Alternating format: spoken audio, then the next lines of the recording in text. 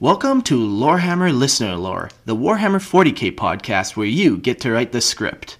If you would like to submit your story, you can email lorehammerpodcast@gmail.com.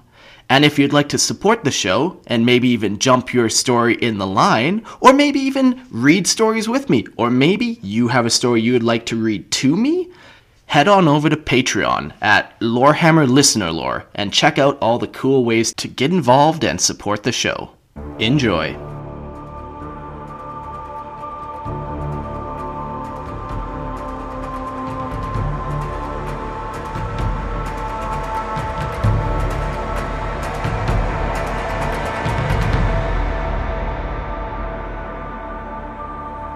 Hello and welcome to Lorehammer Listener Lore, the 40k podcast where you get to write the script.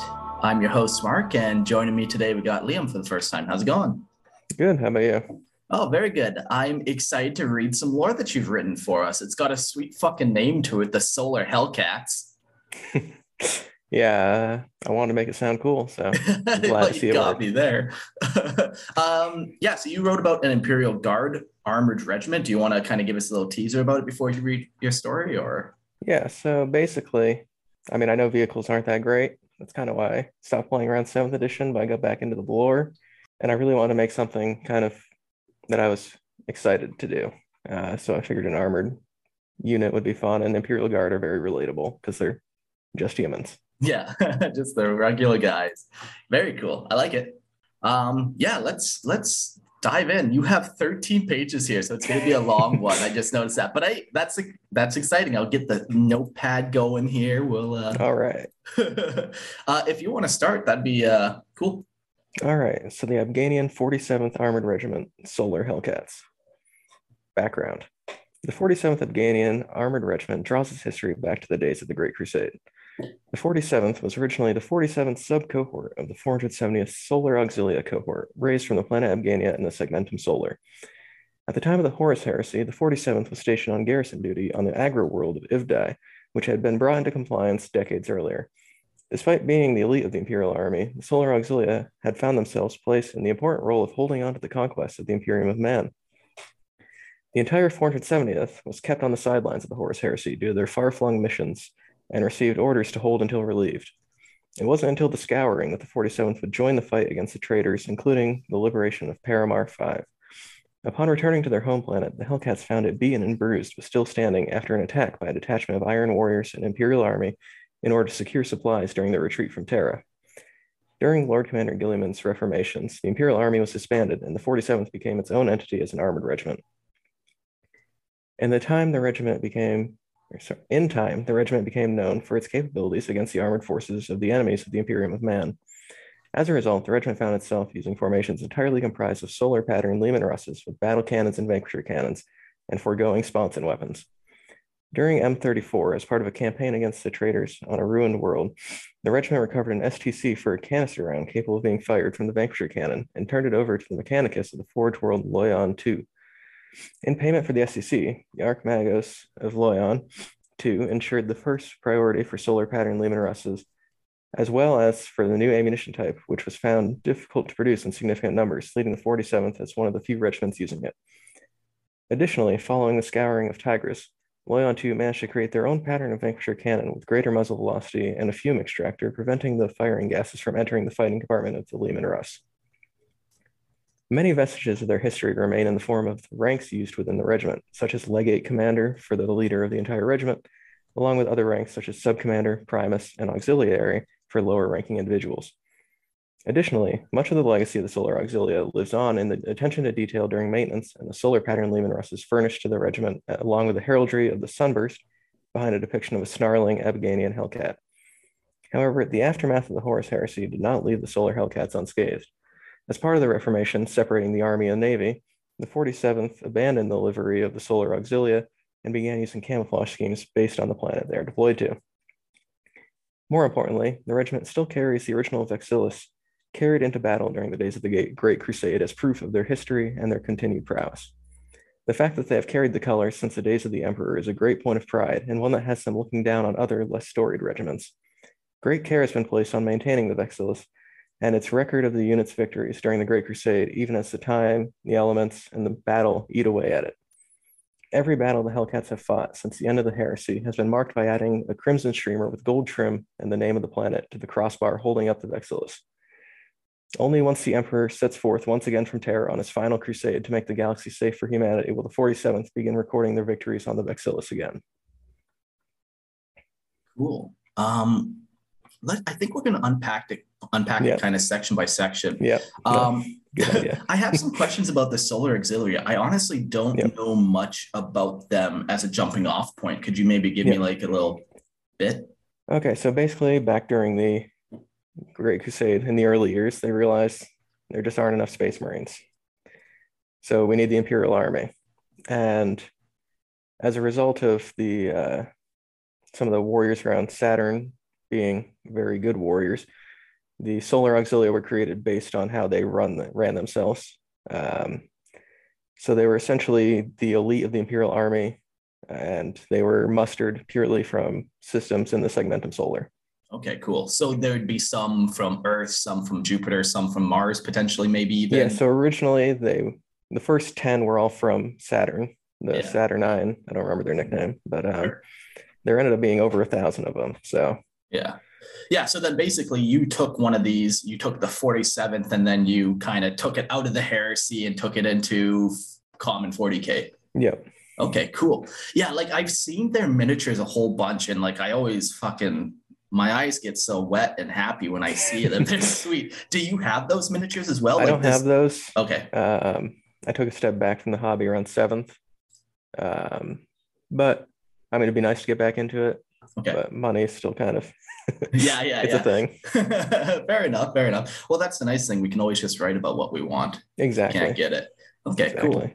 Cool. That canister round you were talking about, that sounds pretty cool. Yeah. Is there any more details about that?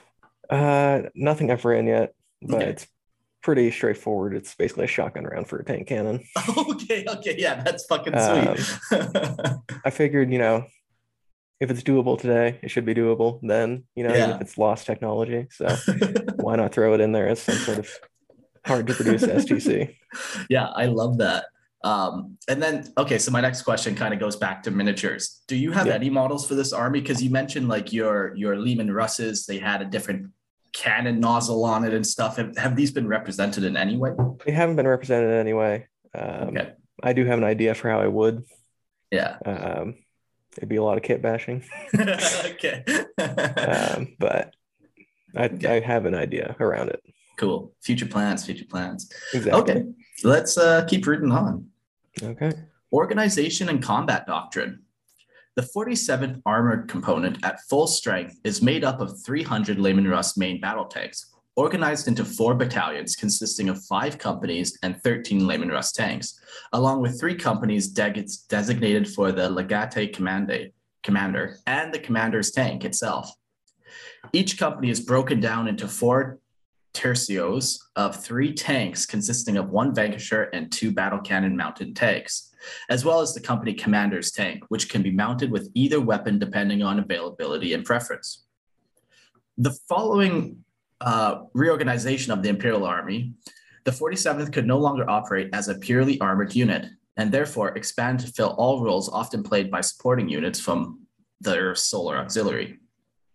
Beyond the 4 armored battalions, the regiment includes a mechanized grenadier battalion consisting of 6 infantry companies with half mounted in chimeras and half in Taurox primes, as well as headquarters company and a company of Ryvern suppressor tanks.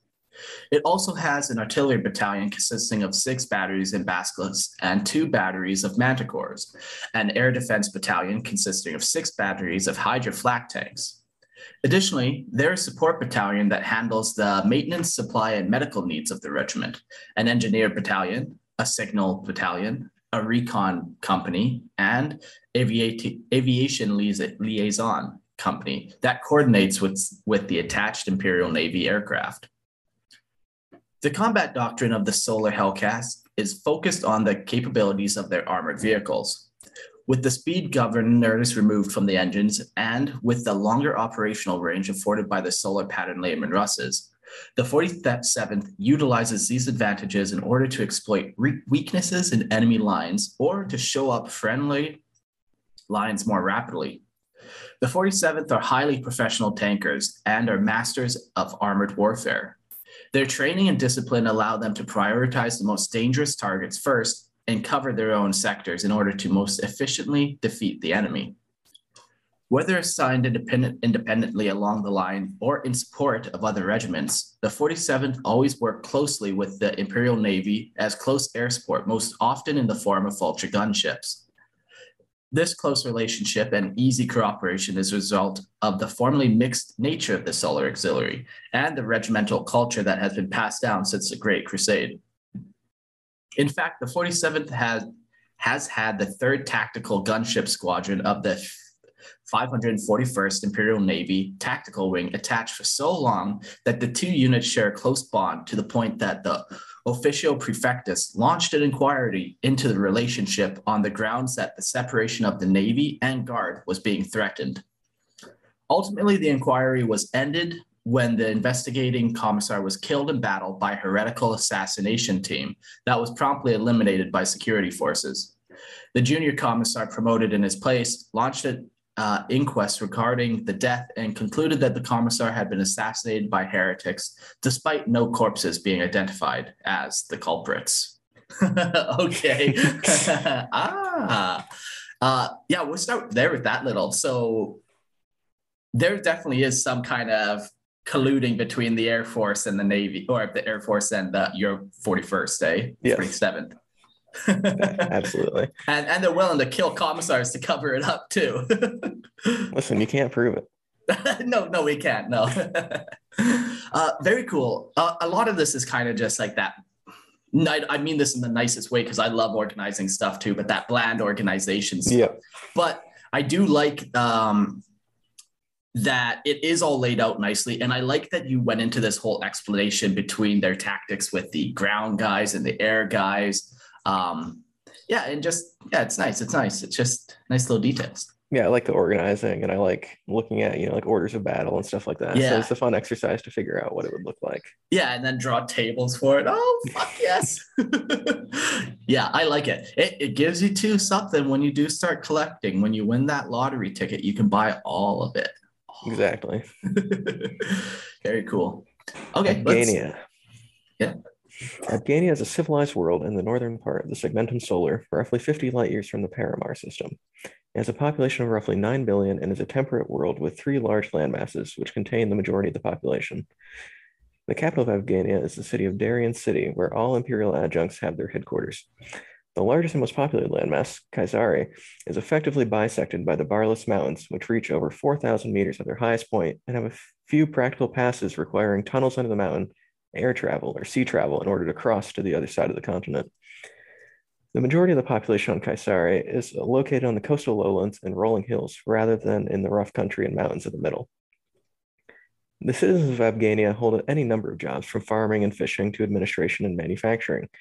But the most highly regarded profession among the Abganians is to join either the Imperial War Machine, with the highest honor being joining the 47th Armored Regiment. The importance of the 47th comes from the fact that while other units of the 470th cohort disbanded during the reformation of the Imperial Army in order to help rebuild the planet once again, the 47th never disbanded and instead immediately reformed to be more independent and made themselves available to the Imperium. Having a family member selected to join the 47th puts your family into a high social standing, no matter how lowly the family is within the social ladder. In Manarkit Square in Darien City stands the Wall of the Heroic Dead, in which every Abganian killed in service to the Imperium since the Great Crusade has their name hand-carved. What started as a small wall meant to possibly contain hundreds or at most thousands of names has come to be expanded to take up the walls of all the buildings in the square. The names carved into the onyx get noticeably smaller as you move from those killed in the Crusade to the present day. The cult of the Emperor is strong on Abgania, with a strong ecclesiarchy presence in the major cities of the planet. The people of Abgania believe that one day the Emperor will return to them and free them from the terrors of the galaxy, just as he did during the Great Crusade. They believe that at the moment when defeat seems inevitable, the Emperor will walk among them again and put their enemies to flight, and so they fight and die in his name in order to prove themselves worthy of such a fate. The Astartes are viewed as angels of the Emperor, and the Imperial Fists are the first among them in the eyes of the Abganians. Abgania also holds the honor of being a recruiting world in Imperial Fist successor chapter, Blades of Stone.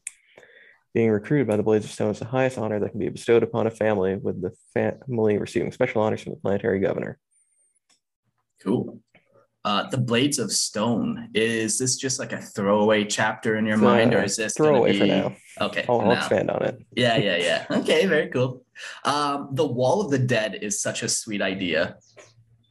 Yeah, I really liked the it's nice. It's a nice idea, but there's clearly a messed up portion to it where just the longer it goes, the bigger the wall gets. The more names are added, the smaller it is. Yeah. Like they're constantly striving for more space on something that was supposed to be very limited. Cool. Yeah, it sounds like the planet's kind of just like your typical like imperial planet for the most part. Hey, Yeah. They don't have too many crazy traditions or like nothing. No. Yeah. Okay, cool. Nice and simple. I like it. Say goodbye to your credit card rewards. Greedy corporate mega stores, led by Walmart and Target, are pushing for a law in Congress to take away your hard-earned cash back and travel points to line their pockets. The Durbin-Marshall credit card bill would enact harmful credit card routing mandates that would end credit card rewards as we know it. If you love your credit card rewards, tell your lawmakers, hands off my rewards. Tell them to oppose the Durbin-Marshall credit card bill. Everybody in your crew identifies as either Big Mac Burger, McNuggets, or McCrispy Sandwich. But you're the Filet-O-Fish Sandwich all day. That crispy fish, that savory tartar sauce, that melty cheese, that pillowy bun. Yeah, you get it. Every time. And if you love the Filet-O-Fish, right now you can catch two of the classics you love for just $6. Limited time only. Price and participation may vary. Cannot be combined with any other offer. Single item at regular price. Ba-da-ba-ba-ba. The Old Knight. Abgania fared well in the early days of the Old Knight, being a largely self-sustaining planet as a result of its agricultural and industrial capabilities, combined with its reasonable population. While access to cutting-edge technology was lost, Abgania was able to continue producing the technology needed to survive. In M30, Abgania's troubles truly began when the Orc rocks began approaching the planet. What voidcraft the Abganians had been able to maintain were set out to stop the strange objects heading straight for their planet. While the initial defense was successful in stopping the Orc vessels from crashing into the planet, the battle had cost most of the ships the Abganians possessed. With their entire fleet either destroyed or damaged beyond repair, the Abganians knew that they would need to prepare for the next time that Xenos came back to attack their planet. 30 years sidereal later, the next Orc assault would come. Unable to meaningfully repair their remaining void crafts, they were sent out on a suicidal mission to destroy as many Orcs as possible. In turn, each of the remaining ships was destroyed with the very last using the ship. In turn, each of the remaining ships was destroyed with the very last using the ship in order to crash into the Orc rock before it entered into the atmosphere, causing it to break up in a collision, and the remains were destroyed on a re-entry to the atmosphere. Despite the bravery of the Abganian Navy, there is little that could be done to prevent the Orcs from landing on the planet. In the early years, the battle seemed to be going well. The majority of the Orc infestation on how'd you say that one? Kaisari had been destroyed, and Asari had their situation contained. Unfortunately, the smallest and least defended continent of Yakai and Yukai had a rock that landed near their command bunker, and with the highest ranking officers and governmental figures dead within days of the initial landing, the long-term defense of the continent was already lost. Despite the massive technological advantage of the Abganians, there is little that could be done in order to stop the eventual collapse of the defense of Ukai. While the defense of Ukai collapsed, the Abganians managed to eliminate the majority of Orcs on their own continents, with only sporadic appearance of feral Orcs and constant search and destroy missions for the beginning of the Orcish ecosystem. In time, however, the Abganians grew suspicious after there was little Orc activity following the collapse of Ukai. Decades went by, and even the feral Orcs had stopped appearing due to the extensive operations to eliminate them at first sign of growth. Surveillance flights over Ukai showed that the orcs were growing their forces, as well as building new weapons of war in order to transport themselves to other continents. In time, a large naval armada would set forth from the shores of Ukai and make their way to Asarii to continue their conquest of the planet. While the initial defense of the landing grounds went well, there was simply no way to stand up to the innumerable orcs. No matter how many they were killed, 10 more would appear to take their place, and the forces on Asarii would begin a massive fighting retreat in order to buy time and kill as many orcs as they could. During the fighting retreat, Asarii evacuated as many of its citizens as possible to Kasari. Once again, it was only a matter of time before the Abganian forces were defeated by the sheer number of orcish invaders. With the last Abganian forces withdrawn from Asarii, the High Command knew that they could not afford to allow the orcs to build up as they had on Ukai. The Abganians used their aircraft to carry out high-level bombings of Ukai and Asarii in order to disrupt the orcs' production of war materials, as well as to kill as many as possible. While they used a mixture of incendiaries and high explosives, the attacks were less precise than the Abganians would have liked, as they had to contend with anti-aircraft fire from the orcs, which, while inaccurate, tended to fill the sky to a point that they did not need to be accurate if the aircraft were low enough. In time, as if they were a slow-moving tsunami, the orcs once again launched their attack on the Abganians at Kasari, splitting their force into two in order to attack both sides of the mountain range. It was then that the Abganians began their full-scale evacuation to the Bearless Mountains.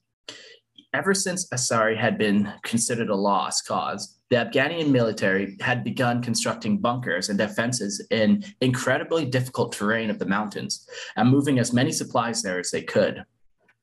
As the fighting dragged out on the coastal plains and the Abganians lost more and more of their industrial capacity, as the grounds was ceded to the greenskins, the ability to maintain and replace their heavy equipment fell. First, they were forced to abandon their tanks, then their armored personnel carriers, and finally, even their transport vehicles. These vehicles were used for long as they could be useful as a static position and then destroyed to deny the mech boys of the orcs. As the Abganian defenders were inevitably forced back to the foot of the mountains, all of the tunnels connecting to the east and west sides of the mountain range were blown up in order to prevent their use by the orcs. It was here in the mountains that the Abganians would mount their final defense. In the century that it had taken for the orcs to wash over the rest of Abgania, the military had created a defense in depth in the harsh mountains using numerous defensive lines of fortifications and underground bunkers complexes from which the Abganians hoped they could hold out indefinitely. You want to read some? Yeah, it's a long one. Yeah. I realized when I was writing just how long it was getting. That's good. It was in the thick forest of these mountains that the numbers of the orcs played far less of a role than anywhere else. For all the strength and vitality of the orcish invaders, the natural impassability of the terrain meant that they could not simply overwhelm the defenders with their numbers. It was here that the Abganians held out for years, and then decades, and then for a century. The surviving Abganian people had become highly militarized people. Even so, they were not without struggles of their own. Despite the successful defense of their positions, too many people had been brought along. While the extensive bunker systems had been created and vast amounts of supplies had been secreted away in the mountains, the military had not been able to stop a mass exodus to the mountains. Nearly 60 million people, young and old, military and civilian, had fled to the mountains, and most of those not on the front line were in the bunkers. It became clear that the situation was unsustainable as the hydroponic farms were still getting off the ground inside the bunkers and simply could not produce enough food. Initially, the government asked for volunteers to go try to live in the wilderness of the mountains. However, there was little interest as a result of those with extensive mountaineering and survival skills having already been conscripted into the military. Seeing that no one would willingly abandon the safety of the bunkers, the government began implementing a series of policies designed toward reducing the population. The first was to limit the number of children per family to 2 for a period of 10 years, and there was little pushback on this first of many restrictions. As time dragged on, the government began expelling those who spoke out against the government, or else forcing them into hard labor jobs and creating their own internal police to maintain the government's power. Supplies continued to dwindle as the battle continued on, and the hydroponic farms ran into problem after problem. Eventually, the Abganian government began a process of simply killing off those who were deemed too old to be useful to the war effort. This led to large-scale riots within the bunkers and resulted in a slowdown of production as well as the transport of supplies to the front line. Meanwhile, the soldiers fighting for the survival of the Abganian people were kept largely unaware of what was happening within the bunkers beyond scraps of information heard from those bringing supplies to the front. It was impossible not to notice when the riots began, as food and ammo coming from the bunkers came to a standstill at one point, and the logistics troops explained what was happening. This led to large-scale unrest in the combat troops, and while they did not abandon the fight, their morale dropped significantly, and the long-range reconnaissance patrols refused to go on their high-risk missions until they knew something had been done about the situation going on back home. Ultimately, the military leadership felt it necessary to perform a coup against the civilian government. Using their elite patrol formations in order to deal with the internal police, the military leadership assumed control and imprisoned the former leaders.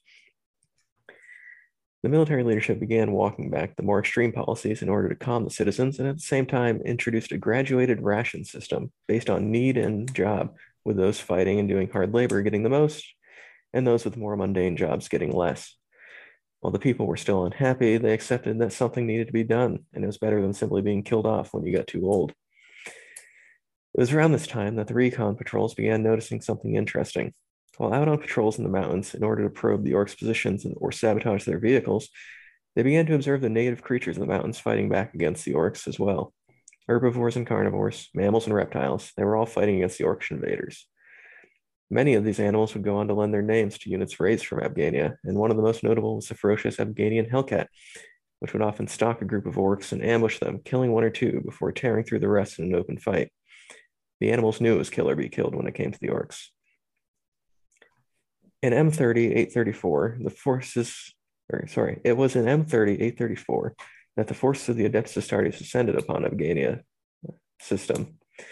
The defenders were shocked to receive a transmission, much less from other humans.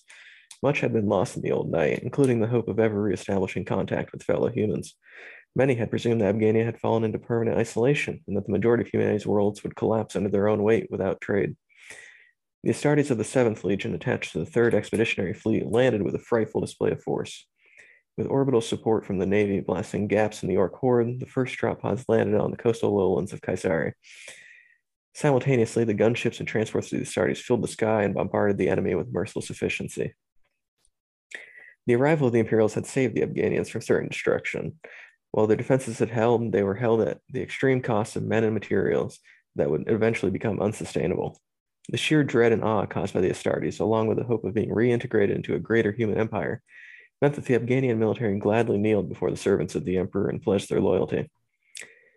While the Orc menace was destroyed within months of the arrival of the 7th Legion, the process would continue much longer. Only 51 million Abganians had survived the invasion, and following the cleanup operations that would take decades,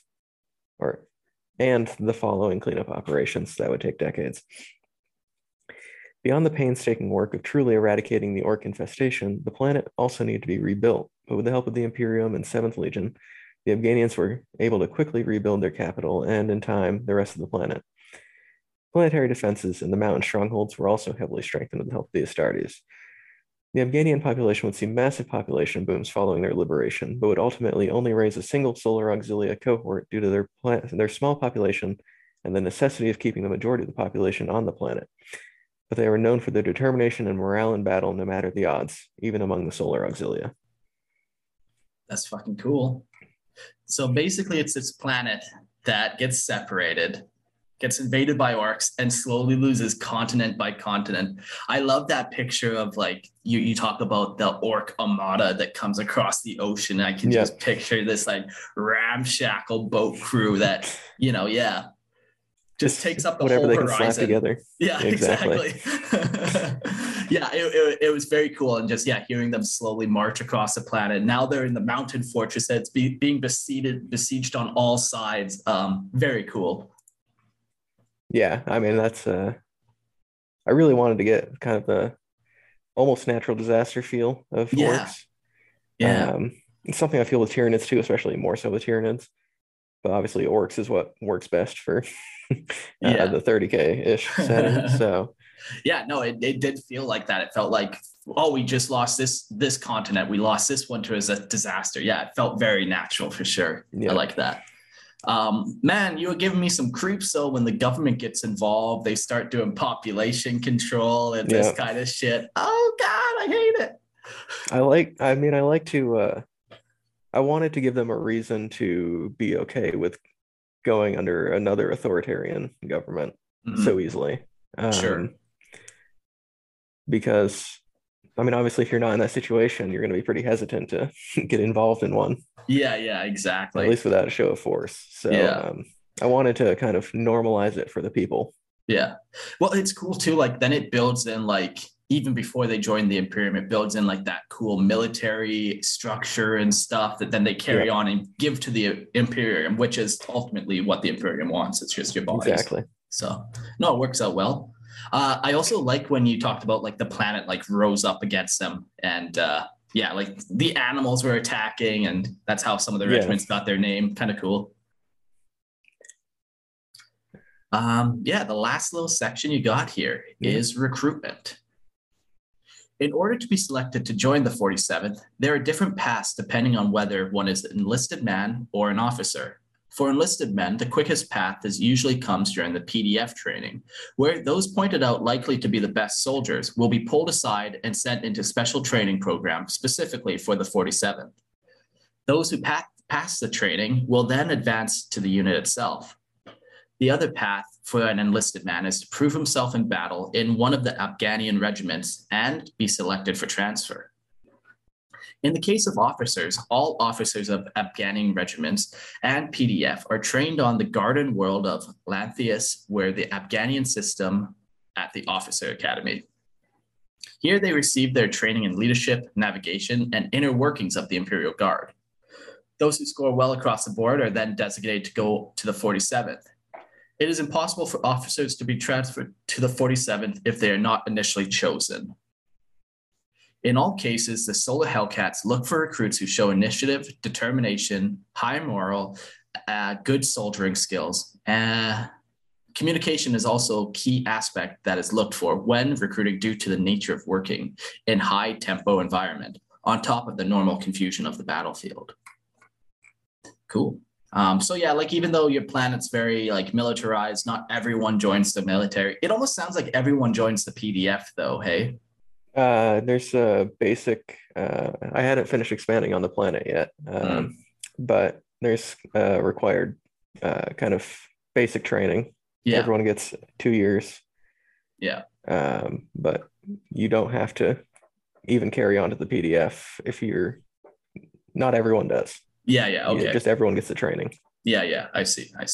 Yeah, that's cool. That's fun. So you have more that you want to write for these guys? Absolutely. I also meant to expand on what an Abganian Hellcat is. Haven't gotten around to that yet. I can picture kind of like a Canadian Bobcat type thing, but I'm sure it's like going to be 3 times as big. Yeah, exactly. Yeah, and it can spit acid or something exactly. cool. And claws go right through ceramite. Exactly. That would be cool. So expand on what Hellcats are. What are the things so I want to expand on the on? planet. Yeah. I want to expand on the culture a little more, just of the people. Yeah. I need to do some like heroes of the regiment kind of stuff. Cool. Maybe some notable battles they've been in. Yeah, I was going to do that too. Yeah. But I think I've got a pretty good baseline here. Yeah, like you've painted a very good picture. Like I can picture what they look like. I can picture how they operate. I picture where they come from even and how they are the way they are because of where they come from. Yeah. I mean, that's kind of the big part is getting a good picture in your mind and then going from there. Yeah. No, I got that picture. I had to Google some images like the solar auxiliary Lehman Russ tank. What was it called? The solar pattern Mars solar Lehman Russ, something like that. Yeah, there's some pretty cool stuff where if you ever did do an army, it would have that sweet look for sure. Yeah. And I like it. Like one thing I definitely had to look into the stormtroopers, just because most of them are officio prefectus or whatever the their own sub branch, but the grenadiers are agnostic of that and can be from anyone, kind of like the Khazarkins or the Krieg Grenadiers. Yeah, they're more like So it your gave planet's me special forces Planet's as opposed elite to forces, yeah. Yeah. So I wanted to put them in there, and then that gives them an excuse to use the Torox Primes. Yeah. Yeah. Solar Auxiliary. The other cool unit that the Solar Auxiliary has is they have those big old axe guys. Would you use them at all for anything? I probably wouldn't. I'm not a huge fan of guard in melee. Fair enough. I've beaten guard in melee enough with Tau back in the day to not trust him. Yeah. The other kind of cool unit they have is they have some Ogrins for the Solar. Would you incorporate them at all into your army? Not for this regiment. Yeah. Yeah, they weren't mentioned anywhere in the story. My idea for this planet is that's no abhumans on the planet, so it would make sense. Yeah, fair enough. Very cool. Is there any other little details you want to share with us? Nothing I can think of off the top of my head, but I'll definitely be expanding on this. And yeah, write more, and then you know the drill. Come back on the show and read it out to us. I had a great time. Oh yeah, I've already got another one in the. It's been sent, so we'll see. I like it. Cool. Well, thanks everyone for listening. Thanks, Liam, for joining me, and we'll see you guys all on the next episode of Lorehammer Listen to Lore. Bye.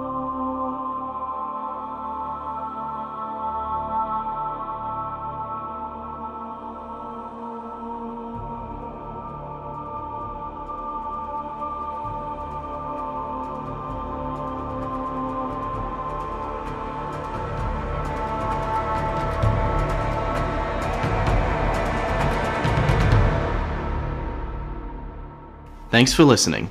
If you would like to submit your story, you can email lorehammerpodcast@gmail.com. And don't forget to check out our Patreon page and support the show at Lorehammer Listener Lore. See you next episode. Say goodbye to your credit card rewards. Greedy corporate mega stores, led by Walmart and Target, are pushing for a law in Congress to take away your hard-earned cash back and travel points to line their pockets. The Durbin-Marshall credit card bill would enact harmful credit card routing mandates that would end credit card rewards as we know it. If you love your credit card rewards, tell your lawmakers, hands off my rewards. Tell them to oppose the Durbin-Marshall credit card bill. Get ahead of postage rate increases this year with Stamps.com. It's like your own personal post office. Sign up with promo code PROGRAM for a 4-week trial plus free postage and a free digital scale. No long-term commitments or contracts. That's Stamps.com, code PROGRAM.